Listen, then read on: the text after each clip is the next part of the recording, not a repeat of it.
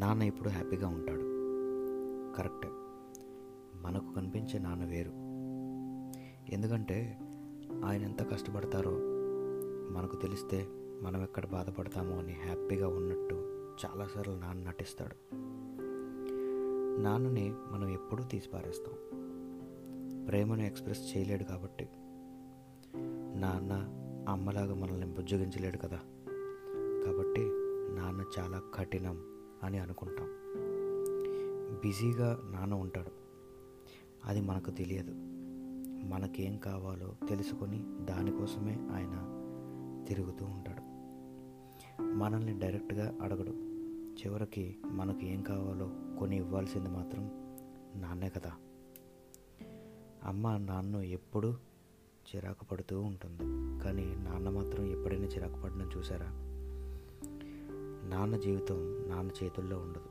మనందరి కోసం కష్టపడుతూ అసలు ఏం చేస్తున్నాడో కూడా అప్పుడప్పుడు ఆయనకే అర్థం అవ్వదు. మీ అవసరాలు అన్నీ లాస్ట్కి ఆయనే తీరుస్తాడు.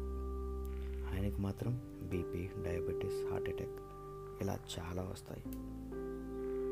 తన ఫ్యామిలీ ఎప్పుడు గొప్పగా ఉండాలనుకుంటాడు. అలా గొప్పగా ఉంటే చాలు అని అనుకునే వ్యక్తుల్లో నాన్న మొదటివాడు మన జీవితంలో. దానికోసం ఏమైనా చేస్తాడు నాన్న. అవసరమైతే సినిమా టికెట్స్ కోసం లైన్లో కూడా నుంచుంటాడు మన సంతోషం కోసం. తన సంతోషాలన్నింటినీ వదిలేస్తాడు నాన్న. మీ ఎగ్జామ్స్ గురించి, చదువు గురించి ఎంతో కష్టపడతాడు నాన్న.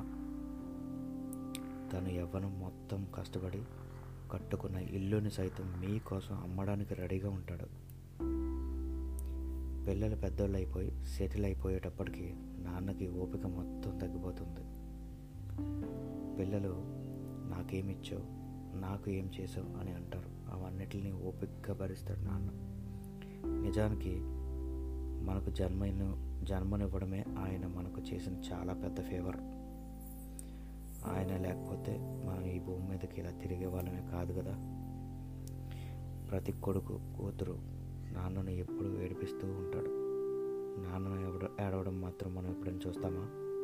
చూడలేం. బాధను దిగమింగుకుంటూ మన కోసం కష్టపడే ఏకైక జీవి నాన్న మాత్రమే. మీ బర్త్డే చాలా గ్రాండ్గా చేస్తాడు, కానీ ఆయన బర్త్డే ఎప్పుడైనా మీకు తెలుసా? మీకు పిల్లలు పుట్టాక మీ పిల్లలే మీ ఫ్యూచర్ అని అనుకుంటారు. కరెక్టే, కానీ ఆయన్ని ఆ పాటికే పట్టించుకోవడం మానేస్తాం మనం. కానీ నాన్నకు మాత్రం మీ ప్రజెంట్లో ప్లేస్ ఇవ్వాలి.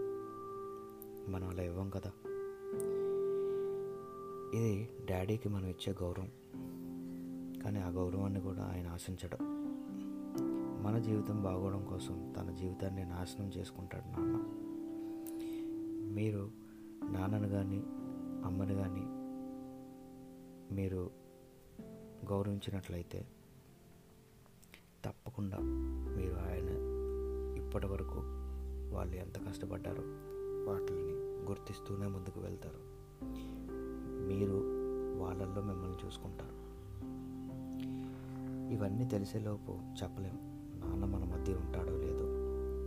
బహుశా ఉండకపోవచ్చు కూడా చాలామందికి. నాన్నకు మనం చేసిన తప్పులు ఈజీగా తెలిసిపోతాయి. ఎందుకంటే నాన్న మన గురించి ప్రాక్టికల్గా ఆలోచిస్తాడు కాబట్టి మనం ఏం చేస్తామో, మన అలవాట్లు ఏంటో ఆయనకు ముందుగానే తెలిసిపోతాయి. అవును, చిన్నప్పటి నుండి మనల్ని మందలిస్తూ, తిడుతూ, కొడుతూ పెంచేది నాన్న మాత్రమే. ఇవన్నీ ఎందుకు? మనల్ని దారిలోకి తీసుకొచ్చి మనల్ని ఉన్నతమైన స్థానాల్లో పెట్టడానికి నాన్న ఇదంతా చేస్తాడు. అమ్మ మనకి చాలా ప్రేమనిస్తుంది, బుజ్జగిస్తుంది. అదే నిజమైన ప్రేమ అని మనం అనుకుంటాం, కానీ అసలైన క్రమశిక్షణ మాత్రం మనం నాన్న దగ్గర నుండే నేర్చుకుంటాం. నాన్న ప్రేమ ఎలాంటిదంటే, అమ్మకి చాలా నగలుంటాయి, చీరలు ఉంటాయి. నాన్న తనకు తానుగా కనీసం ఒక షర్ట్ కూడా కొనుక్కోవడానికి బయటకు వెళ్ళడు. మనకు ఆయన కనిపించేది 2-3 జతల్లో మాత్రమే. ఆలోచించరా? మీరు ఆలోచించగలిగితే మనం నేర్చుకునే ఎన్నో నిజమైన పాఠాలు నాన్న అనుభవంలో నుంచి వచ్చినవే. ఆయన చేసే పనులను మనం ముందుకెళ్ళే కొద్దీ అవే మనకు పాఠాలుగా మనకు నేర్చుకుంటూ ఉంటామని మనకు అర్థమవుతుంది. ఏది ఏమైనా మీ నాన్న ఎవరో కాదు, అది నువ్వే. నీ డిఎన్ఏలో సగం మీ నాన్న ఇచ్చిందే. Talk to your lovely dad happily and respect him always. ఏదో ఒకటి ఆయన సంతోషపడేలా ఎప్పటికైనా మనం చేద్దాం. Thank you. మీ రఫీ.